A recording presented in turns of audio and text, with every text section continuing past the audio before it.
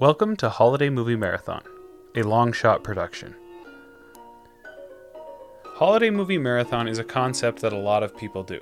We attempt to watch one scary movie every day throughout the month of October. After we watch the movie, we then discuss it, talk about our likes, our dislikes, standout moments, and give a rating. You can watch along with us, or you can just listen to the commentary on movies that you know and love. We hope you listen along and enjoy.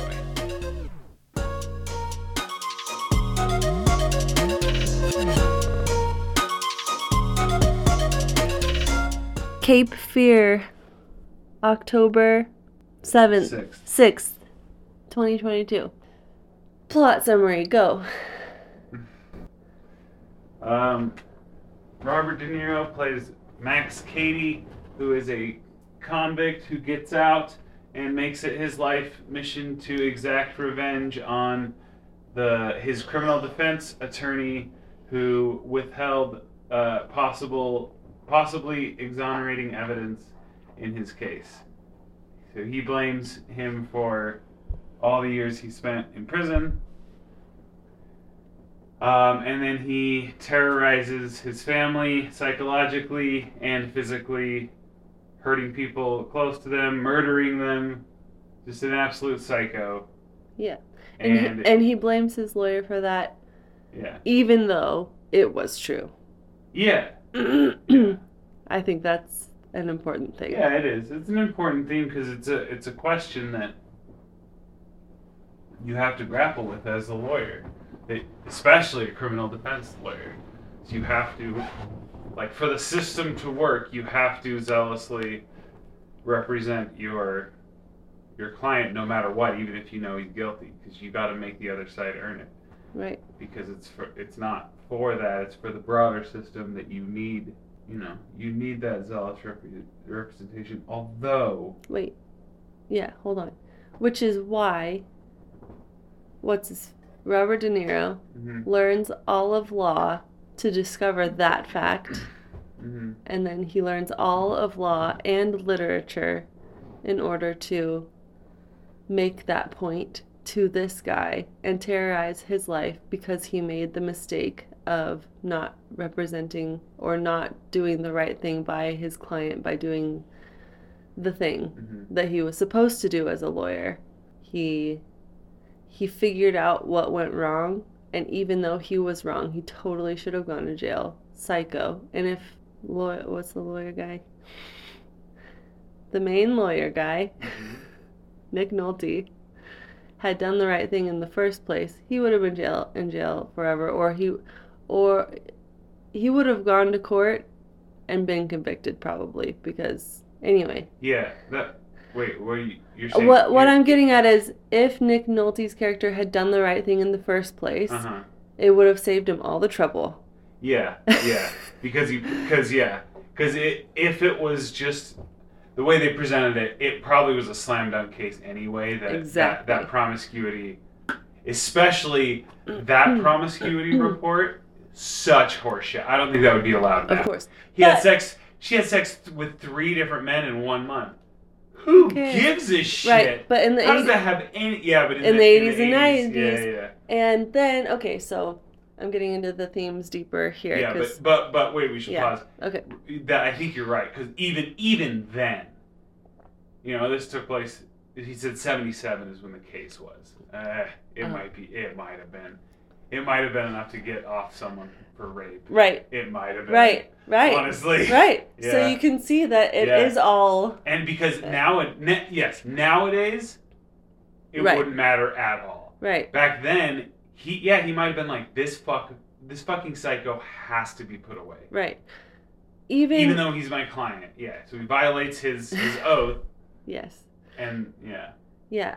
My point to that, I would say, is as recently as, when was that case? 2013, 2014, that guy who raped a girl behind a dumpster totally got caught and then got a slap on the wrist. 6 months. Brock, whatever the fuck his name is. Yeah. Brock Turner, something like that. in the last 10 years that happened. So of course in the 70s it would be a fear, and he did the wrong thing, thinking that it was the right thing, but it was the wrong thing. But at the time, he thought it was the right thing to do. Yeah. Okay, likes. I liked a lot about the story. I think it's really good. It's because it plays on your fear, like, how does he keep getting away with it? Mm-hmm. How can he keep coming? Like, what is going on? Like, it really does a good job of, being like, what? Which leads into my dislikes. It eats away at your suspension of disbelief when it keeps happening. Oh, okay. In ways. That's. Okay, I'll say my like. First of all, I liked so many things about it. I thought it was an amazing movie. My real like of this movie comes from the theme of this week, which has been 90s movies, and we've watched them and discussed them and fought over them. But this is a slasher film. That it is a slasher film, classic slasher film. I love that about this movie. It is the exact same structure as I Know What You Did Last Summer, in that it's kind of a regular guy with supernatural powers. He should have died every single time, obviously, but he doesn't. He keeps being Freddy Krueger, and in the end of the movie, just like I Know What You Did Last Summer, you see him die, and yet you don't. And imagine watching this in the movie theater. And especially 1991, no, I bet the general population missed a lot of what happened in this movie on the first watch. Because they talk about all of these literature references that most people don't get. They talk about Nietzsche, and I bet 1990, my parents had never heard of Nietzsche, and I bet if I asked them about that today, they would have no idea who Nietzsche is. Your parents would. Because your dad would for sure. But in 91, most people weren't talking that intelligently. And so when you watch this, you're like, okay, I think I'm keeping up with the plot. But am I? And also, it's scary, and it keeps getting scarier because it has rape themes. It has child molestation themes, and he does everything. He plays every one of those characters. A rapist, he plays a molester who knows how to seduce a little girl, for reals. Yeah. It has amazing overarching theme of Christianity and post-satanic panic. But it's so subtle, it's almost, you don't catch it. He's got a giant cross on his back. In the end, Nick Nolte's character experiences stigmata, and he literally washes his hands in the river of Christianity. That's how I see it. And then when you think back on the movie and you think of the ways that Nick Nolte talks to his daughter, she's in her bedroom in her underwear, and yes, he's afraid that the stalker is there and watching her. Mm-hmm. But she's in her bedroom, and he tells her to put her clothes back on. She's not a child anymore. Mm-hmm. That is such a Christian idea of, like, now you've gone through puberty, you have to put clothes on. And I don't view things like that anymore, but they did back then. The problem is I don't know how to read it there were definitely Christian themes, but I don't know how to read it as commentary on any Christianity. I think it was more used as set dressing, for lack of a better description. They're in the South. He feels like he's a very godly man, even though he's an absolute fucking psycho. He still views himself as being morally correct, morally just. And he gets that justification from, well, yeah, you were technically betrayed, but that's an absolutely there is nothing religious. That's absolutely secular. Mm-hmm. It could not be more secular. And you're pretending that his secular violation, which he violated in order to follow his own internal moral compass of, this guy's a serial rapist, probably going to end up murdering someone. It's better for him to be in prison. that's a higher, moral than the law can provide, because obviously the law has to be blind and neutral, et cetera, et cetera. It's very important. I believe this very much. Otherwise, I would not have become an attorney. But on some level, it's the whole. It makes me think about Dexter, and I would be okay with a Dexter if it was true. If he was truly only murdering other serial killers. Mm-hmm. I'd be okay with that. I'm not okay with it because I know... You can't trust a vigilante because they have no... Exactly. There's, rules. It can't exist. Mm-hmm. It's just impossible, and therefore, the best system is the one we have. There is a higher system, but we can't... As we are, as humans are now, we cannot get there. Mm. Anyway, I got a bit tangented. No, you didn't. That, you just agreed with me on everything. That's great. I'm interested to hear what viewers think or listeners think, because I don't know how much we agreed just now. Yeah, I am so excited to post this. You know what? We're gonna do you agree with James or do you agree with Megan? Tell us in the comments, because then we disagree on everything, but I actually think right now we're agreeing more than you think we are. Okay. Then I guess I didn't fully understand you then. So. Yeah, we pretty much said the same thing. Okay. All of those things, yes. And the things I said before. I think it all ties together because you have to see the thing in the end where he... Did you notice the stigmata thing? I didn't. I couldn't tell what freaked him out there in the water. Okay. Because it was weird. It went from, I was like... That's when I realized all of the Christian themes that you just said, they all came together in the end. I don't know. I don't know how much... I don't entirely disagree with anything you said, really. I just... Yeah, but, okay, so you can say you didn't... Oh, great. Dislikes. I did not like the direction of the black and white flashbacks. So I did not like a lot of the direction. I thought he was getting way, way up into his own ass. I agree. And I agree with that. The other big, big problem for me was De Niro's accent. And I fully admit there are people that sound like that. I've just never met one. That sounds like someone trying their damnedest to do a southern accent. And yeah, it's so weird sounding. And I recognize that it might just be because it's De Niro and he has such a distinct voice. And so hearing him talk in any other way sounds weird, but I still feel like it was worse than that. Like, it was bad. Oh, okay. A bad accent, and it kept pulling me out of it, and we had to turn on subtitles so I could understand what the hell he was saying half the time. Oh, okay. Yeah. I had no problem with the accent. I could understand everything you said. I thought it was fine. But yeah, so talk about the weird negative flashes. Yeah, and it did it a lot. A lot. And in weird moments, I think I'm sure they connect. I think the idea was that anytime it was like that, they were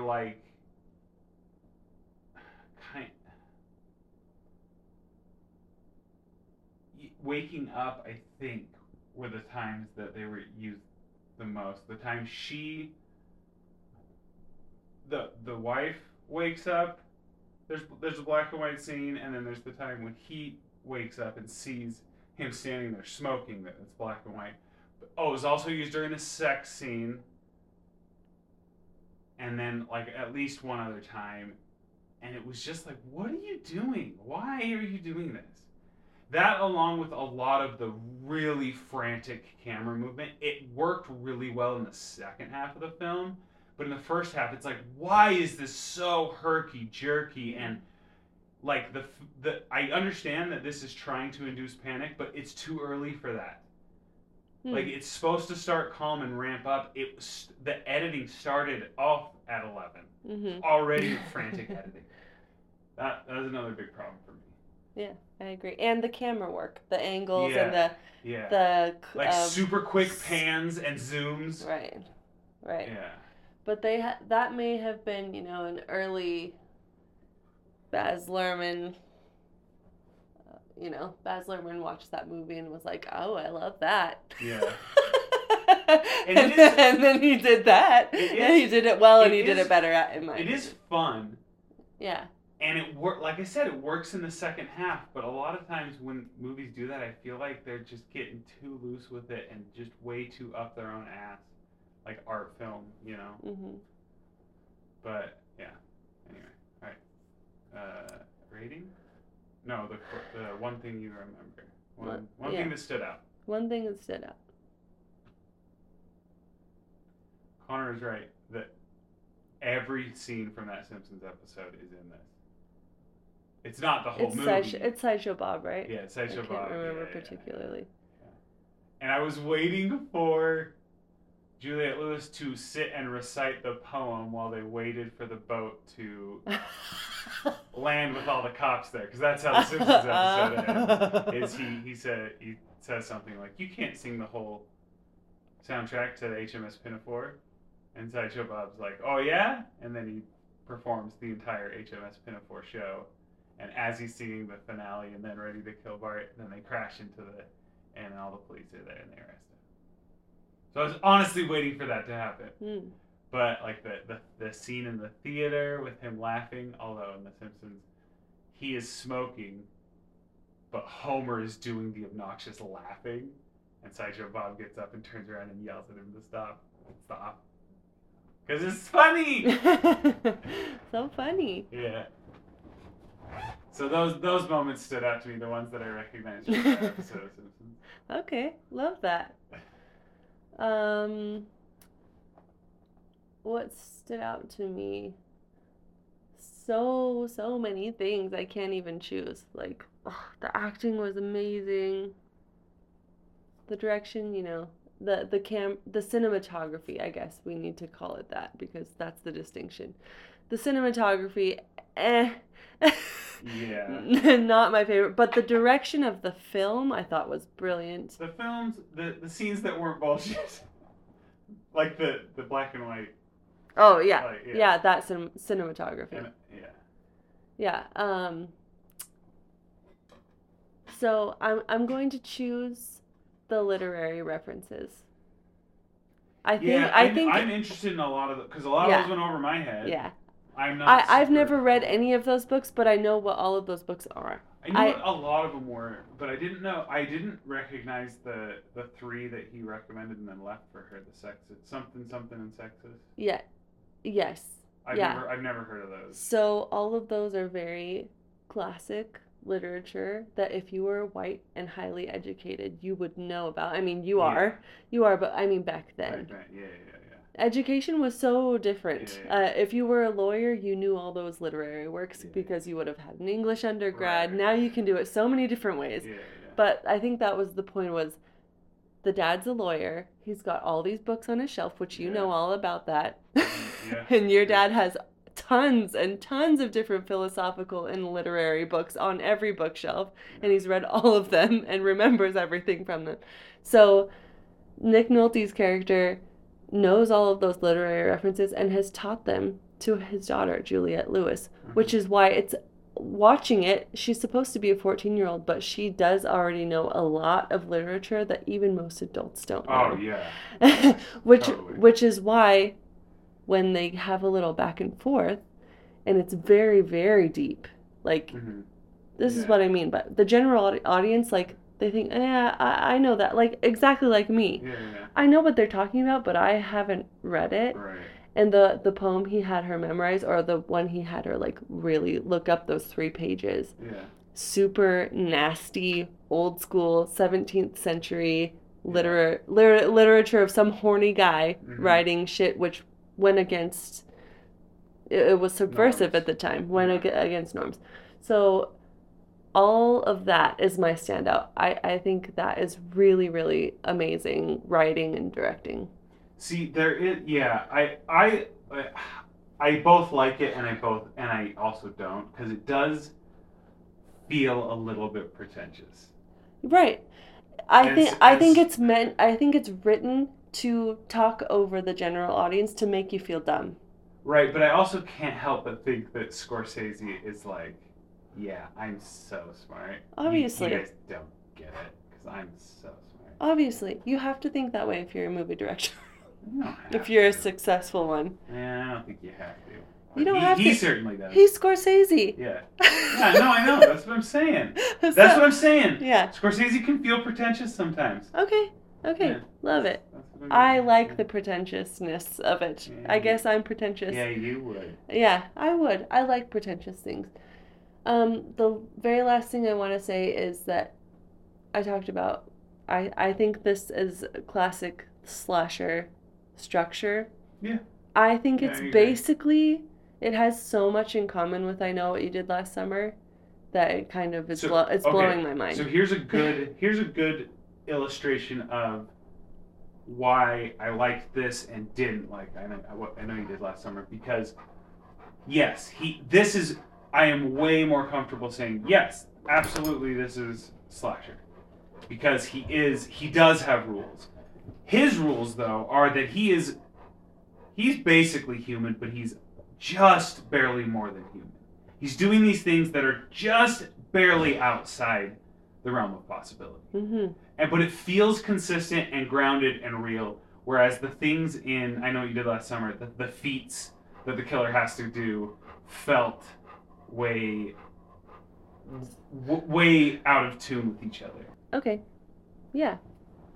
So yeah. I see you and I hear you, and great contrast. Yeah. I happen to like the way that I Know What You Did Last Summer did it, but that's okay. We've been over that. Rating out of 5.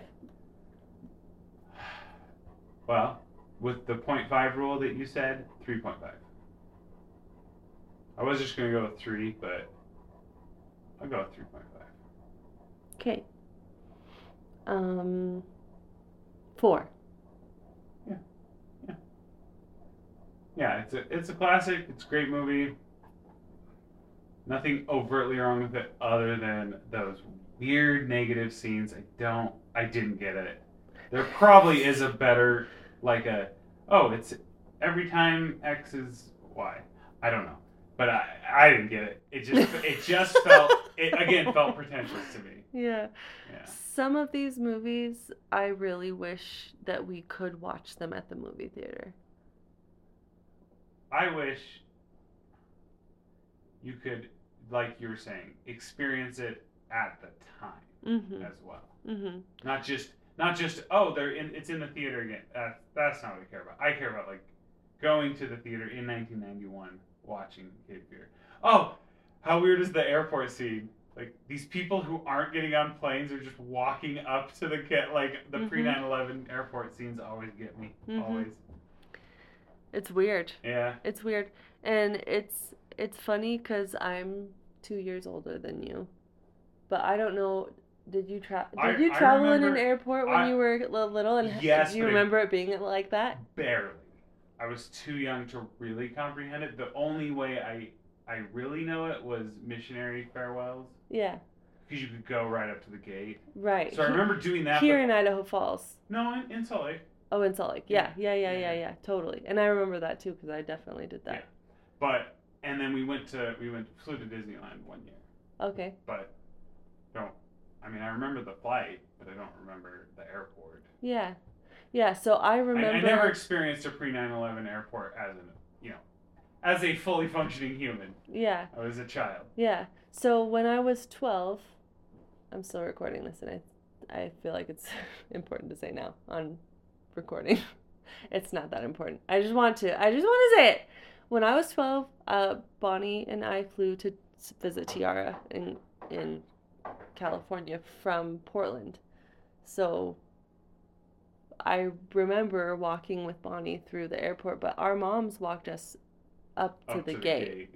Yeah, you could do that. You're not going anywhere. Exactly. And then someone will be there to pick them up at the gate. Exactly. Yeah. Now it's a whole deal because they have to navigate the entire airport by themselves. Right. Yeah. And it felt scary at the time, actually, because it was like, we're going on an airplane by ourselves. That is crazy. But nothing can happen to you on the airplane. Yeah. And I think the stewardess knew that we were flying alone. Oh, yeah, totally. She came up and like gave us crayons, and it was like, oh my gosh, this is VIP. Yeah. So it was scary, but like, oh my gosh, so different. So I'm glad you said that about the airport scene, because it's so truly crazy, the difference. Yeah, it is so weird. And I don't think that, and again, I keep talking about kids these days. I don't think kids these days understand fully how it used to be. So now we're going to post this and force the kids these days to listen. No one's listening. No one younger than us is listening to this. They're going to listen. Okay. The end? Oh, wait. I think so. As Juliette Lewis's character says at the end of the movie. Yeah. I guess that is the perfect way to wrap it up. It is, but wait. That was another thing. It almost feels like there was a different director in the first half from the second half. But the second half was much, much better. The first half felt disjointed and weird because it starts off with a completely disconnected soliloquy from Juliette Lewis about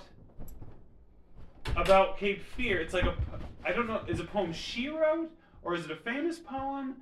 And it just like kind of cuts off. Like she's like almost mid-sentence and it's just like, no, we're done with that now. Prison scene. Like, yeah, the first half is directed, I think, very poorly. Second half is directed perfectly, and I don't know why. Okay. That's how I feel about the movie. Oh, okay. That's my, yeah. I totally, I disagree, but I think that's okay. I see what you're saying. Yeah. Anyway, yeah. So the very, very last scene of the movie is that it zooms in on Juliette Lewis's face after this whole conflict, and she says, I don't remember what she says. Blah, blah, blah, blah, blah. The end. What? Well, that's what I'm saying. Was that supposed to be a continuation from the first scene? She's like, Cape Fear, they call it Cape Fear, but I never thought it was fearful. I liked it. It was nice. Boom! Prison scene. It's so weird. And then you're right. You're right. She's doing her thing that she was assigned. She's bookending. But she's doing that thing she was assigned, you know. She goes in and talks to her dad about it. He's like, well, what are you going to write about? She's like, oh, I'm not sure yet. That. Yeah, you're right. Very poorly communicated. I agree. It feels weird. I agree, because I didn't pick that up. When they did that, I was like, my eyes rolled really hard. I was like, is that what this is? I agree. I don't like that. I did not like that. Oh, man. Yeah. You're right. Because I didn't connect the beginning to the end. Blah. It's because it's I hated disjointed. It. Yeah, right? It's so weird. Yeah. Yeah. I mean, I wonder... Snip those off, instantly a better movie. Yeah. You snip off those 30 seconds on each side. Yeah. Yeah. Crazy. This has been Holiday Movie Marathon with James and Megan.